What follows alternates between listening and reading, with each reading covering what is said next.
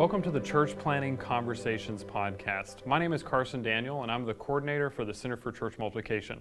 And I am blessed to have with me today Manik Corea from Singapore.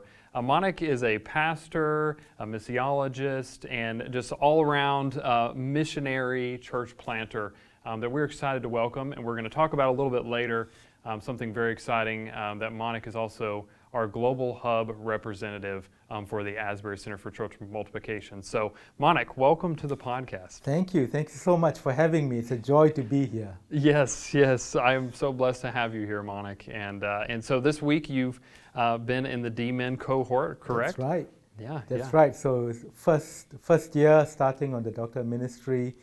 It's been fun. We have people from all over the world. But as I was saying earlier, it felt like, the fire hydrant of information coming to us, all the expectations. But it was wonderful. It has been a wonderful experience. Always is coming into Asbury. So Good. Well, just to get us started, we'll just have some kind of lighter questions to get us just oriented before we dive into some of these questions about mission and church planning and the global hubs. So you were from Singapore. That's right. And if you would just take a moment to share with our audience, to share with me, share just some of your experience growing up and even maybe different places you've lived, and then what is different about living in Singapore than, say, the United States or living in the West? Okay. And then, if you could also just maybe mention what are maybe some similarities to those. Yeah, that's a good question, because Singapore is one of those countries that people kind of hear about from time to time, but it's a tiny little country. We actually call it the small red dot because it's on a map. It looks like this tiny place, and it is small. For Americans, it's about three and a half times the size of Washington, D.C. So if you can imagine that. It's a city-state at the end of what is called Peninsula Malaysia. So it's in Southeast Asia. Most of the people in Singapore don't look like me. So the majority people, about 74% of the population is Chinese. About 13% is Malay, so they're the indigenous people, and then about 9% Indian, people who look like me, and then you get about 3% from other places. Very international city. So just to say, compared to the United States, for example, the United States would be huge, the planet Jupiter or something, and we'd be like this tiny Mercury or something. We're tiny by comparison. You're obviously Western, you're in the West. We are in Asia, but we are a very westernized country because we were a former British colony, and Singapore has always been an international center, but more so after independence. The government really has invited people to come and make Singapore a financial center, which it is in Asia, a place for medicine, technology. It's a hub, really, in its own right as a nation. So I grew up in Singapore. It's home. My dad was from Sri Lanka. My mother's side of the family came from Southwest India, Kerala. But I've had the pleasure, as you were saying, of also not only living in Singapore, but having the opportunity and the privilege to be in a number of different countries, which I'll tell you about. Some of that has to do with the story of God in bringing us on mission. But I've lived in the UK, obviously lived here at times, and then in Thailand, where we spent most of a significant portion of our lives, and then in Singapore. So, very nice. Yes. Thank you for sharing that. I think when I've thought of Singapore, maybe I see them in the news, technology is such a component, the city design and those kinds of things. That's very fascinating to learn about. Indeed. Most definitely. Indeed. It's a very planned out city. If you come to Singapore, you see centrally planned parks everywhere, high-rise buildings. 80% of the population live in these government-built, government-supported flats. So that we live high-rise living. So big city. Yeah, very interesting. Yeah, well, along the same lines, kind of another more light question to think about. I'm curious, what are maybe some hobbies that you enjoy?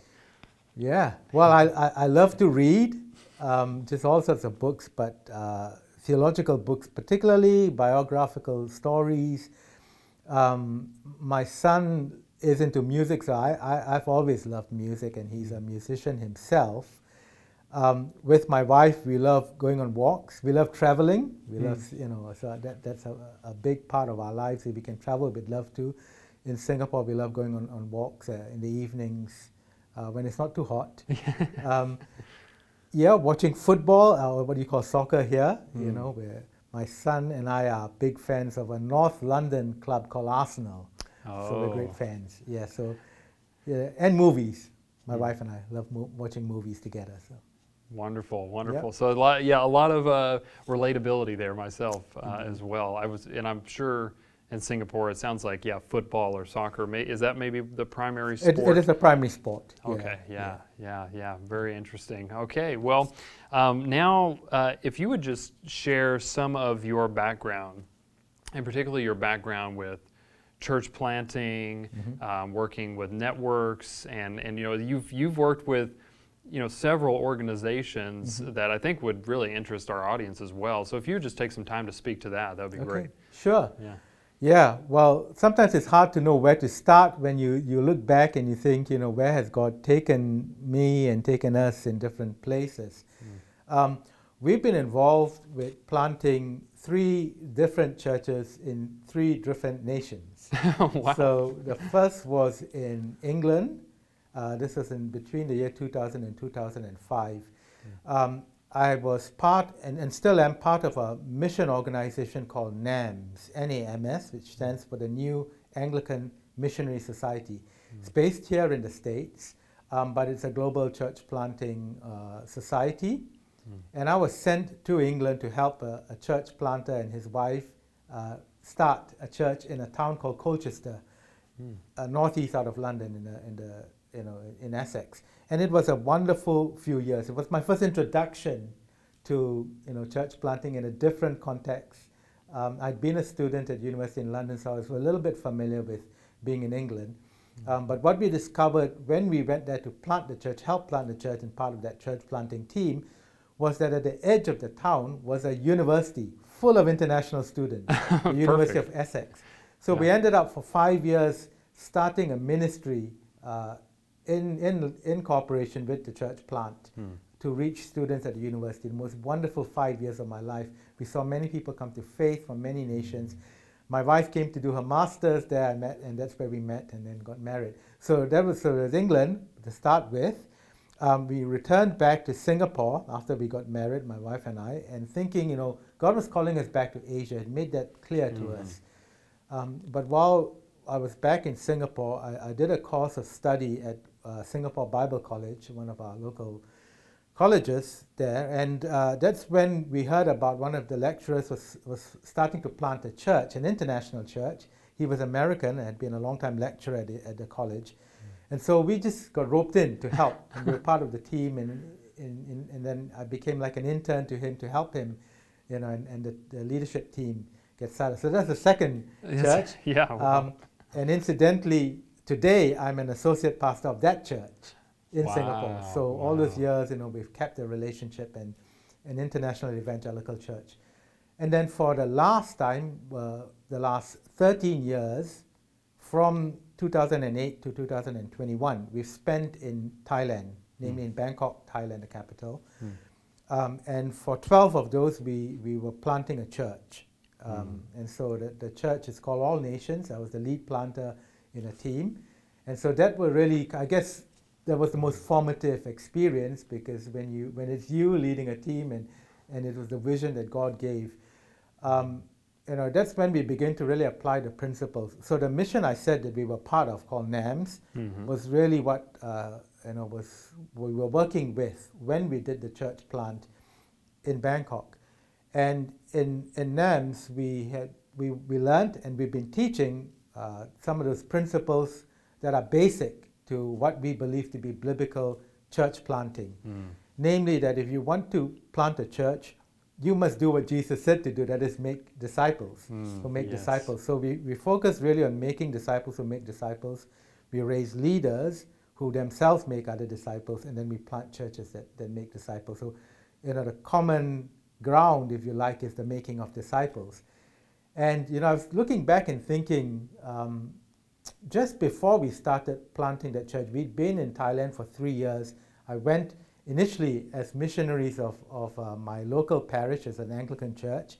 So we were under the Diocese of Singapore, and we were serving in a big international church in Bangkok called Christchurch, Anglican Church. And then we sensed the time was right to begin to plant with NAMS, our mission. And I remember a few months before that, we were just praying and thinking about what we're going to do, how we're going to do this. And the Lord gave me a dream one day. And in the dream, I was in some sort of meeting. It was a NAMS meeting because I recognized John Schuller, who was the leader of our mission. He was there and we were talking. And I found myself sitting with a group of people with Asian faces. And I was telling them that we were being called to help plant a church in Bangkok, here. And I remember in the dream telling them that discipleship was more caught than taught. We're going to do it together, and as we're doing it, we're going to be disciples who then make other disciples. And then I said, we will only do by teaching, and we'll only teach by doing. And then I woke up. Wow. And I thought, what a strange phrase. We will teach by doing, we'll do by teaching. And I said, Lord, what does that mean? But I've come to understand that you can only teach by living it out. So you teach by doing, by modeling, right? But you must also, in your doing, be training and raising up and bringing others along on the journey. So as you do, you teach. You teach by doing. So that whole thing has become something that we've tried to live out in the years that we planted All Nations in Bangkok. It turned out to be quite a small church, quite a hard slog in the initial years. Particularly, we were working with refugees from Sri Lanka and Pakistan who were in Bangkok and trying to get refuge to third countries. It was difficult for them in Bangkok because they were usually illegal. The police were looking for them. We were trying to start groups among them. We had a few international peoples. Our desire was to reach the Thais, and initially we weren't doing as much of that, but in the latter years the Lord brought us to a student center, a hostel, a Christian hostel, and we were invited to live there and work there and reach students. So that's where All Nations is today, and God sent us a leader to take over from me who was from England, and he married a Thai wife, and they have a family, and they've continued the work. In many ways, they are really growing the vision in new ways, in bigger ways than I could have ever done. But my wife and I look back on those years of planting All Nations Church with great fondness. We learned so much from doing it. So yeah, that was it. Wow, that's wonderful. I mean, just hearing the different places that you were able to go and pick up pieces on the journey. Yes. It's almost like kind of phase 1, phase 2, and there's a deepening, and then even sounds like you, even with the difficulties, that you all were able to stay faithful in that. And what a gift to have a dream to help you to clarify and even know maybe what are some of those things you were going to be doing. Indeed. That's wonderful. Well, you've already spoken to it a little bit, but I'm curious, what would you say are components of church planning or disciple making that you would see? You've been to now planted churches, like you said, in 3 different countries. Yeah. What would you see are transcendent values or principles for church planting and disciple making? And then on the flip side, what would be maybe a few things that you see as those are really need to be contextualized for each different place? Okay, that's a great question, because I think when you talk with church planters in different places, you will often see that there are some basic ingredients. If those church planters are biblically formed, I think if we go back to the scriptures and we see not only the way Jesus made disciples by gathering the 12 around him, who journeyed with him, lived with him, watched him, they were part of his gang, right? And then you see the apostolic pattern, and they repeated that, Paul and Barnabas, when they first set off, they built a team, and that team went with them everywhere. So some of the principles we see in scriptures already. for example, and I said this already, that there is a focus, a fundamental emphasis on the need to make disciples. You know, you could plant a church by finding a nice building, running some neat programs in it, having a good worship band and a good speaker, and you would draw people in. Maybe transfer growth. Some people looking for a better church, they come down. They like the people, they like the program, and you could plant a church that way. But you might not necessarily be making disciples. You might be just filling it up with church people. So we have always believed that if we go back to the apostolic pattern, when they went to a new place, they proclaimed the good news, and they demonstrated it often with signs and wonders. And those whom the Lord touched, who responded to them, they begin to then disciple. They gathered them, they made disciples of them. And we perceive, though it's not often clear in Acts, but there's certainly a multiplication principle always happening, in that the disciples that were made didn't just stay in a static group and were happy ever after. They had then the vision and the mission to reach others. And so in time you would see multiplication, and the book of Acts repeatedly tells us that the disciples were being multiplied by the hand of God. Yes. But it involved us beginning to intentionally make other disciples. So we say if you make disciples who make disciples, you will almost always be able to plant a church. So that's a principle there. In order to plant a church, begin by making disciples and get them to make other disciples. So that's part of I think a common principle that you find the world over. Yeah. We see that in movements, disciple-making movements and church planting movements. Disciples, ordinary believers, disciples learn how to make other disciples almost as soon as they come to faith. They don't wait, they don't even have to wait till they come to Asbury Theological Seminary. They can start where they are.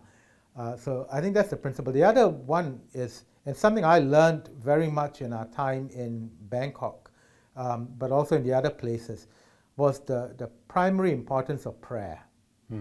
Because the problem sometimes with us church planters is we are activists, we are doers, we're the ones with the oomph, we want to go somewhere and make something happen.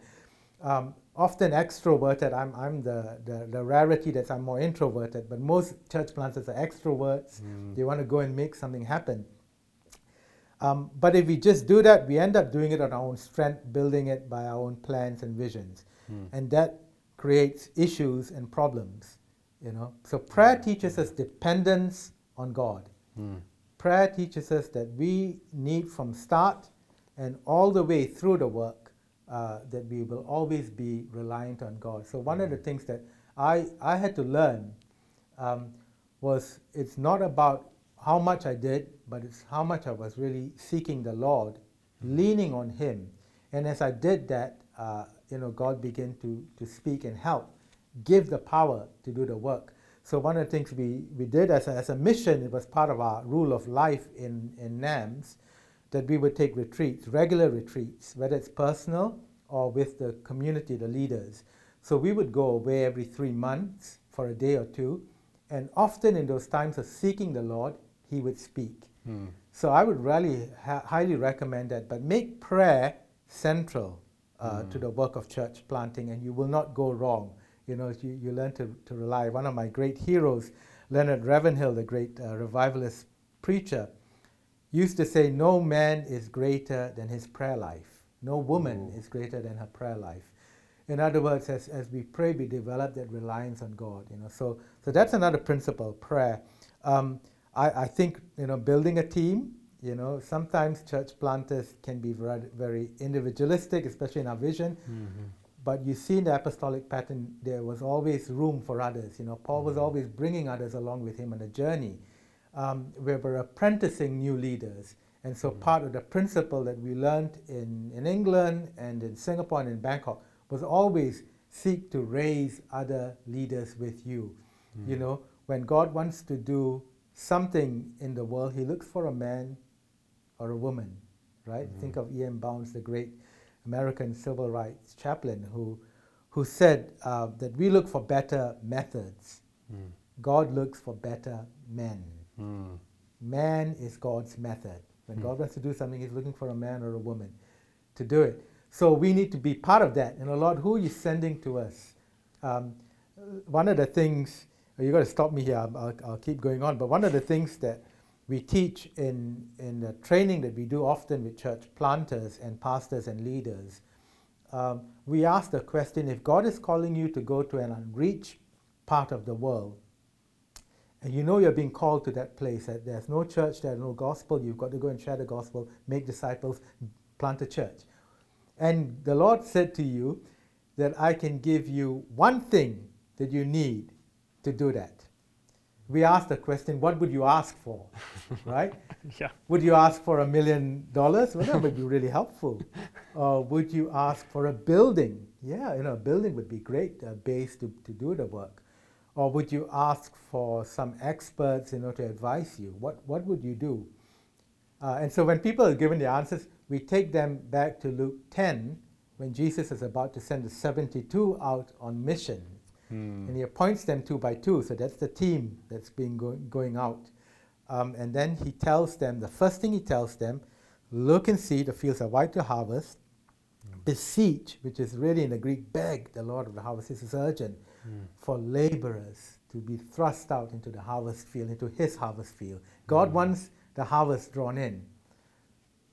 Pray with all earnestness for that. So we say the thing you should ask God for help, for laborers, to have a team come with you or to build a team. Often when he then sends them out, they go out, they look for the man of peace, they're to stay with him and a person of peace and evangelize his oikos, his network, right? And so you will find actually the answer to that prayer comes as you go out on missions, that from there you find your laborers. Paul finds a Timothy out in the field, so wow, yeah. So there's a team building side of it as well. So, make disciple making the core of what we're doing. Develop the habit of deep prayer and reliance on God, seeking after him, and then build a team in order to do that. Of course, let the scriptures shape and form the vision. Let the vision come from God, and the vision often will arise as you go into the community. I think I learned from Ed Stites, who said that, often people plant with a vision in their mind, what they're going to plant, but he said, don't do that. He said, go to the community you're being sent, and as you prayer walk, as you begin to do the initial evangelism, as you begin to build the relationships and discover what is the community like, let the church arise out of that community. Let the work that God wants to plant and make to grow in that place arise from the community. So don't go with a preconceived idea, but let God show you as you go. So I suppose those are some of the universal principles, I think. But when you talk about contextualizing, of course, you have to contextualize because every place is different.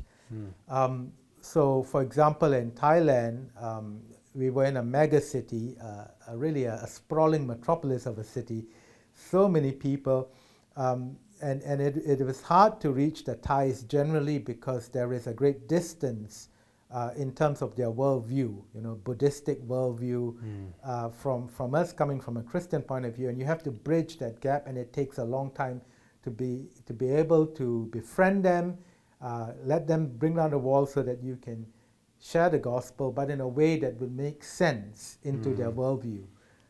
So we have to pay attention to the culture around, and that shapes the way that we proclaim the good news. It shapes how we gather people and what we do when we gather. It shapes the kind of leaders we raise. We need to raise leaders, not necessarily schooling them in ways that work in some other place, but helping them by the help of the Holy Spirit and with the Word of God to guide us in some of those transcultural principles to see what will work in this setting. What are some of the things? So in Thailand, we begin to discover in the later years that the Thais are communal people. They love to eat. You never see somebody eating on his own. He's always with some other people. So that was one of the principles we begin to use in terms of developing relationships. Eat with someone. We call it the Jesus diet. My colleague came up with it, Isaac in Bangkok, because he said the Jesus diet is the best diet in the world. You can eat anything you want at any time, but make sure you eat with someone who doesn't know Jesus. Spend time with sinners as Jesus did, right? Eat with them. Yes. Build the relationships. And that's part of the beginnings of beginning to reach the tithe. So contextualizing it is really important in how we express the particular thing God is calling us to do, and how the gospel comes to inculturate itself in a group of people. So it'll look quite different in different places. Yeah. Yeah, well, thank you so much for that, Manik.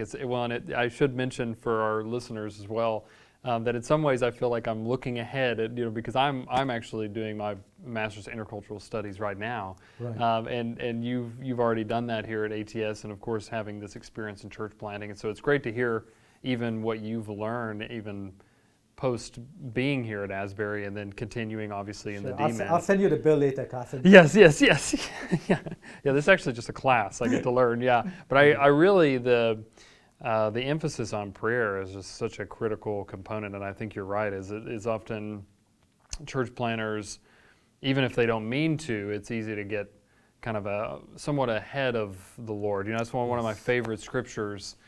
Is let us keep in step with the Spirit.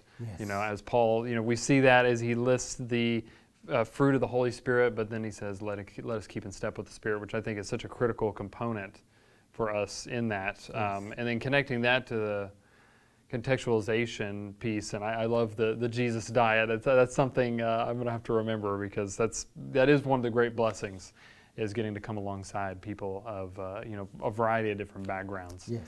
So that is wonderful. And I hear in Thailand, I'm actually curious to your thoughts as well. There's a lot of street food, is that right? That's right. What kinds of food do they have that is available there? Oh, Thai food is just a rich variety. They have, their palate is very interesting. They love the sweet and the spicy at the same time. So wonderful. A lot of their dishes have that mix. Yeah. Obviously noodles and rice are big. They have their own version of curries, so someone like me from an Indian background, kind of the spices and all, but they use something quite different, more local styles of doing it. They have barbecues on the street. There's something called sticky rice in the northeast of Thailand, the Isan people particularly. It's delicious. I mean, They do these fresh papayas, they're unripe papayas, and they slice them up and they pound them together with peanuts and different things, and it makes this wonderful salad, and you eat it with grilled chicken and the sticky rice, and it's just a fabulous meal. So, Thai food is just amazing. It's absolutely amazing. Oh, yes. It sounds like it. That sounds wonderful. Yes. So as we continue on, I'm curious about this question even being tailored for the Western context as well, is why do you think it is that churches struggle to develop a culture of making disciples that make disciples? Because it seems like it's a universal problem, but I know obviously in the West people are maybe starting to feel those growing pains more, but could you speak to that? Why are some churches struggling with that? Sure, yeah. I think I don't think it's just a Western problem, because it does happen even in my own country. I think sometimes the issue is that people get comfortable in their churches. Maybe some of the world seeps into the church, maybe it floods into the church in some places, and that we get affected by the way of the world, the three enemies of the disciple, the Christian, the sin, the world, and the devil, are always working against the purposes of God. And so one of the manifestations in our age, which is increasingly narcissistic, we love taking selfies, we're looking at ourselves all the time, A century ago, nobody, knew their image, but today we're taking pictures all the time. We're looking at ourselves. It's all about us. Our apps are for ourselves. So even in the church, often the thinking is, it's about me. It's about my comfort. It's about me, having my needs met. Now that's not necessarily wrong, But if it's only that, then it becomes inward looking. You almost want to put the shutters up to the windows and build the walls and say, this church is just for me. We're in a Wesleyan institution. John Wesley famously said, the world is my parish. But in many senses, we reverse that and we say the parish is my world. It becomes all about us. And that's one of the big challenges. We compromise. We do everything we can to avoid suffering. We want God to advise us for our own comfort, rather than us obeying Him for His glory. And so the challenge comes, and I think it comes down to me to basic discipleship, because discipleship calls us, Jesus calls us as disciples, if anyone would come after me, let him deny himself, take up his cross and follow me. There is a cost and a call to it. You cannot avoid it if you're going to be a disciple. But many of us think, that's just for the super Christian. I'm just a little old me, and so it's all about my comfort. I remember learning years ago from a preacher once, and he said this. He said, every Christian leader in the church has two main roles. He said, the first is to keep the world from getting into the church. And he said, the second role of a Christian leader is to keep the church in the world on mission. Stop the world getting into the church, but get the church outside into the world. And I thought that's so true. When we understand the scriptures as a missionary story, a missionary text, where God is on the move in the world, seeking to find lost people, seeking to bring back to the dead those who are dead in their sins, to have a people for Himself. We see that phrase throughout the scriptures. God wants to be our God and to us to be His people. He's longing for that. He's on the search. The very first question in Genesis is a missionary question where God comes to the garden looking for Adam and Eve who are hiding from sin, and God says, where are you? And He's on the search for lost people.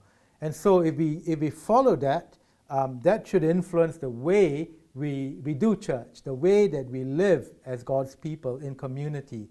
That is not just about us.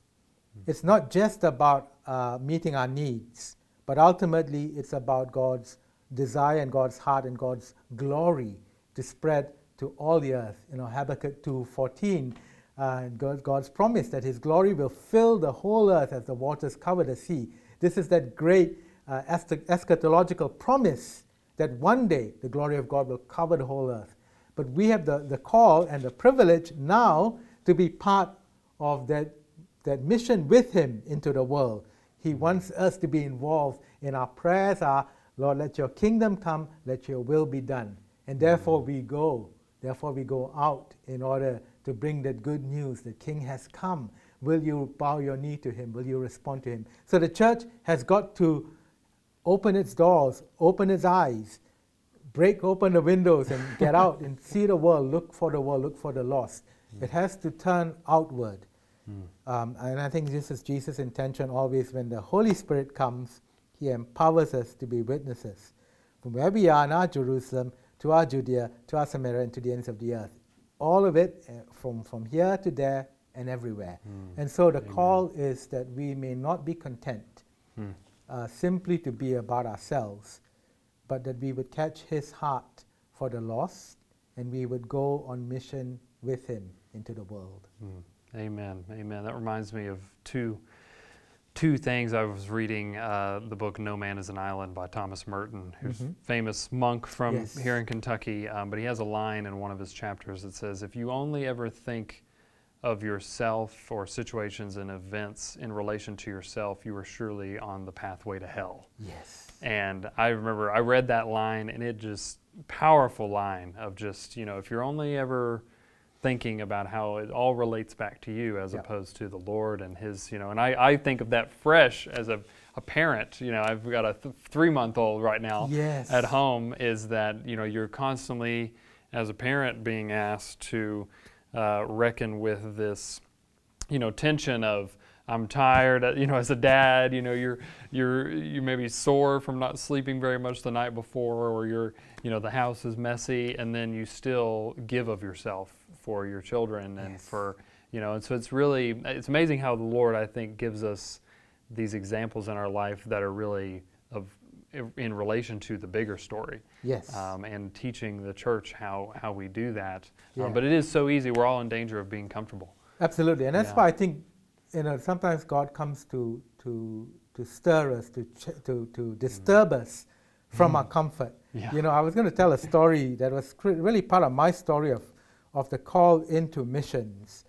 And it involves a Buddhist monk. And it starts before I met John Chulen, the leader of NAMS, when he recruited me to join NAMS and start that journey on to being a church planter and working in global missions.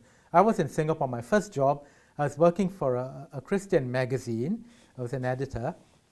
And it was a cozy job. I got to meet all sorts of people coming through, great Christian leaders, and interview them. And I remember it was sometime in 1998. And we were busy one Tuesday morning or something. There were deadlines to meet. The issue was coming up, and we were all busy at work. I was trying to finish up, and there came this knock on the front door of the office. So I went to answer the door, and I opened the door, and there was this Buddhist monk dressed in a saffron robe. Oh yes. But he wasn't local. He had closely cropped blonde hair and green eyes, and he was a foreigner. But he said, we are collecting funds for a new Buddhist temple we're trying to build down the street. And I was really quite annoyed, to be honest, because there was a press of deadlines and we were busy. And I said to him, oh, this is a Christian office. And he looked at me and he said, oh, I believe in Jesus too.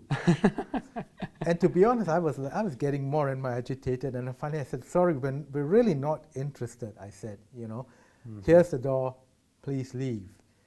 And as he left, he turned to me and he said, that doesn't sound very much to me like Jesus. And he left. And it just plunged my heart. I went and I sat down at my table and I thought, what have I done?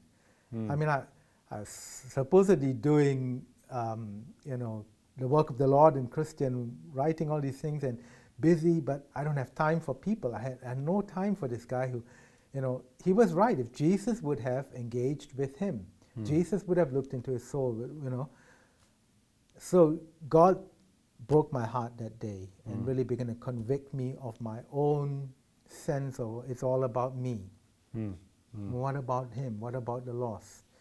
And it was not a matter of months later that I met John Schuller and the opportunity to join NAMS came along, and that was the Lord. He was beginning to stir me and challenge me and push me out of my comfort zone, and so in many senses, I think sometimes us in the church, we need that. So may God grant, us pastors and preachers who are not content to just tell us, the good news, but who are going to challenge us also about what we need to do in obedience to our Lord Jesus Christ. Yes, absolutely. Amen. So you have just been named as the Global Hub representative for the Asbury Center for Church Multiplication for Southeast Asia.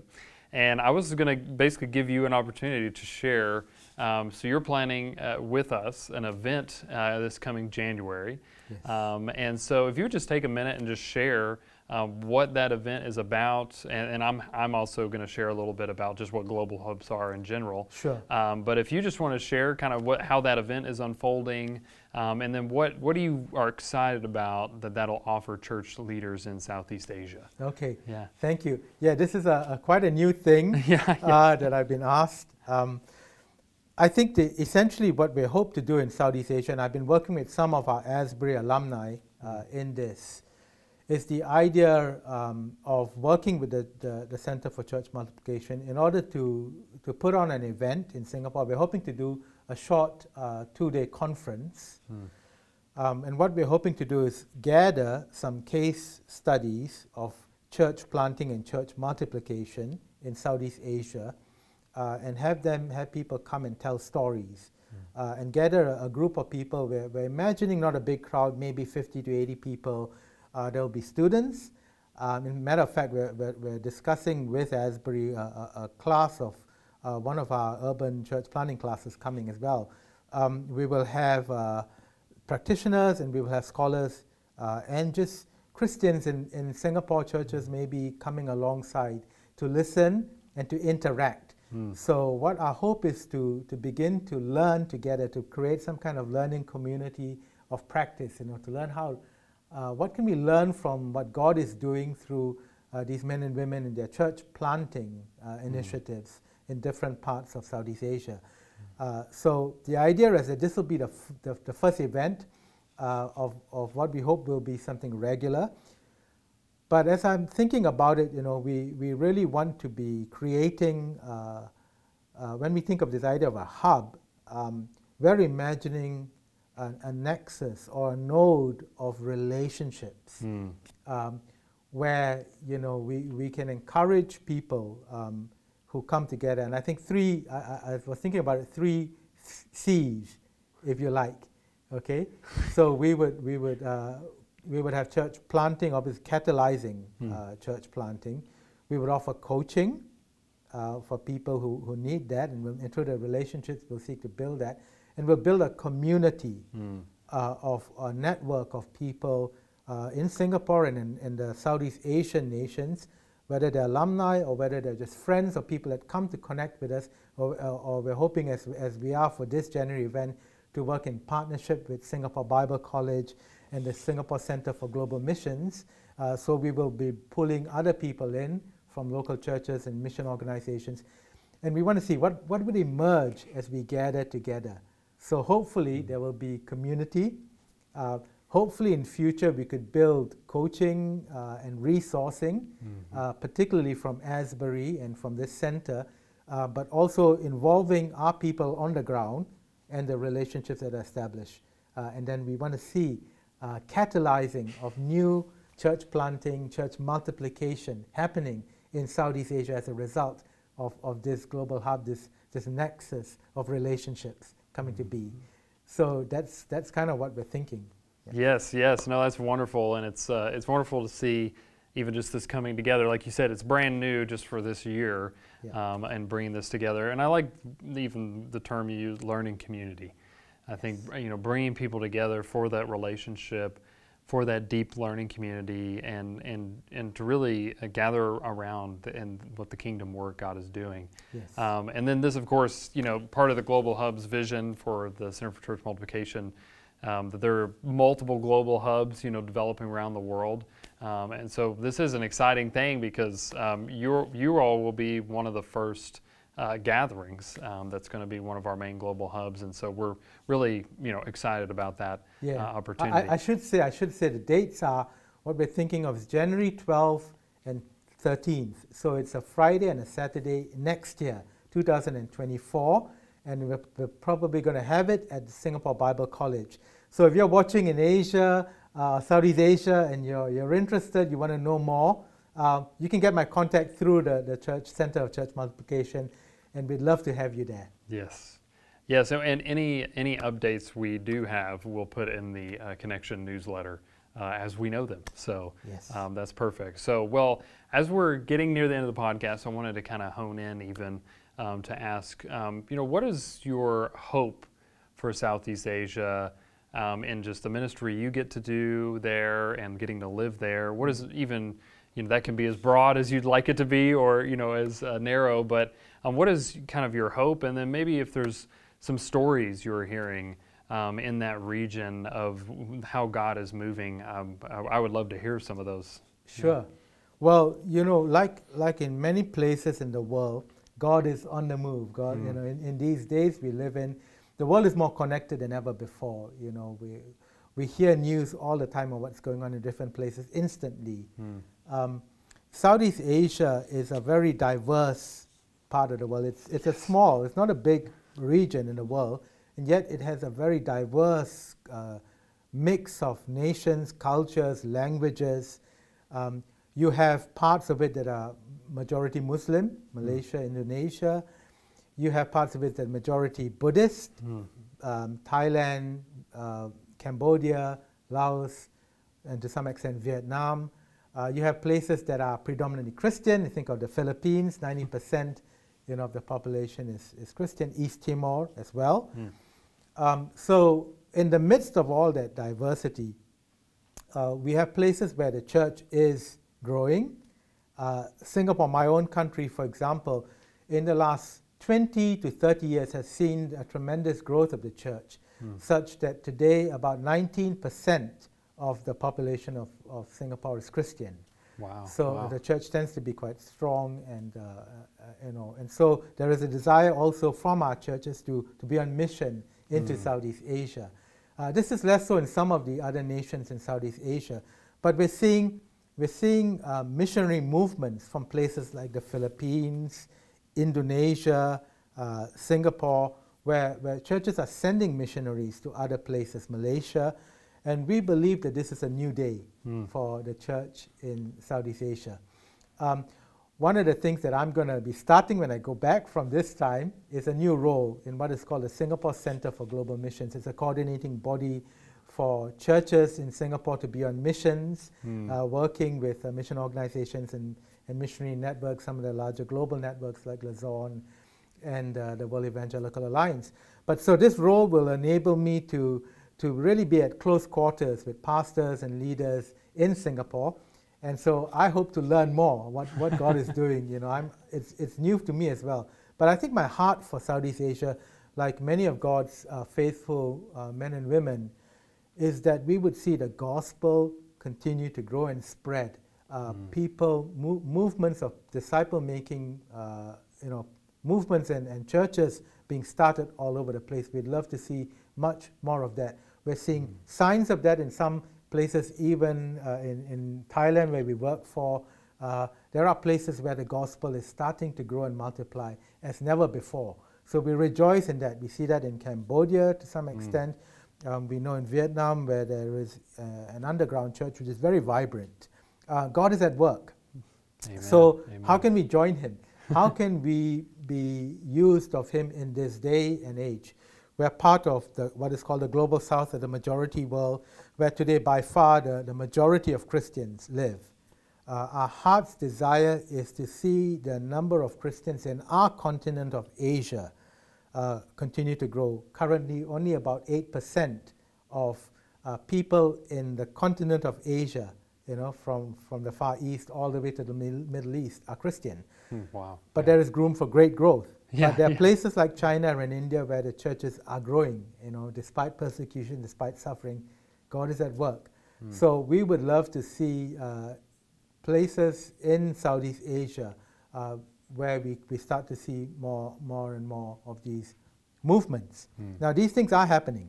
There are places in Indonesia where God is greatly reaching, even hard to reach people groups that are predominantly Muslim, for example, through dreams and visions. I think officially the number of Christians in Indonesia is about 8 to 10%, but I've heard statistics that there's a lot more than that because people are coming to faith. They're seeking out Christians in churches and saying, I had a dream, this person appeared to me, and I knew it was Jesus. I need to find out, So they things like that. So we're seeing the move of God. Places like the Philippines, where many people from the Philippines, the women go abroad. They work as domestic helpers often, and God has used that to be a major missionary force in the world. Yeah, they're going, they're getting access into homes of unbelievers, in the Middle East and in other parts of Asia, and they're living out their Christian faith. And so you're seeing, even in Singapore, you see fellowships, churches of Filipinos. They come to meet together to encourage each other and to pray for their families that they're working with. So God is doing great things in our day. He's just flipping over the old traditional model that, we need to send cross-cultural missionaries, which we still need to, who spend a career in a place. Today we have short-termers. We have people who go to work for their companies and they spend a few years in another city of Southeast Asia. But God has sent them there. They can be witnesses. They have a job. They have the means to support themselves, and from there they can be used of him to be missionaries in that place. So I believe we live in days of great opportunity. Yes, yes. On the other side, there's a great challenge for sure. There's increased persecution. Economically, the world is being shaken. Wars, famines, ecological disasters, all sorts of things. You name it, we have it. But the kingdom of God will not be stopped. Jesus is building his church, and we get to join him in it. Amen. Amen. Well, I think that sums it up to me. I think that's a great place for us to come to a close here in just a minute. But Manik, I really appreciate you joining me on the podcast today, and appreciate your wisdom and your experience joining us. Thank you very much for having me. I appreciate it. Yes, and so for all of our listeners and viewers, we would like to invite you to join the Asbury Center for Church Multiplication Connection. And so if you're looking for more updates as things roll out from Singapore or other global hubs, then that'll be the place that you can learn about that. But we thank you all for joining us on this podcast, and we'll talk to you very soon. Thank you.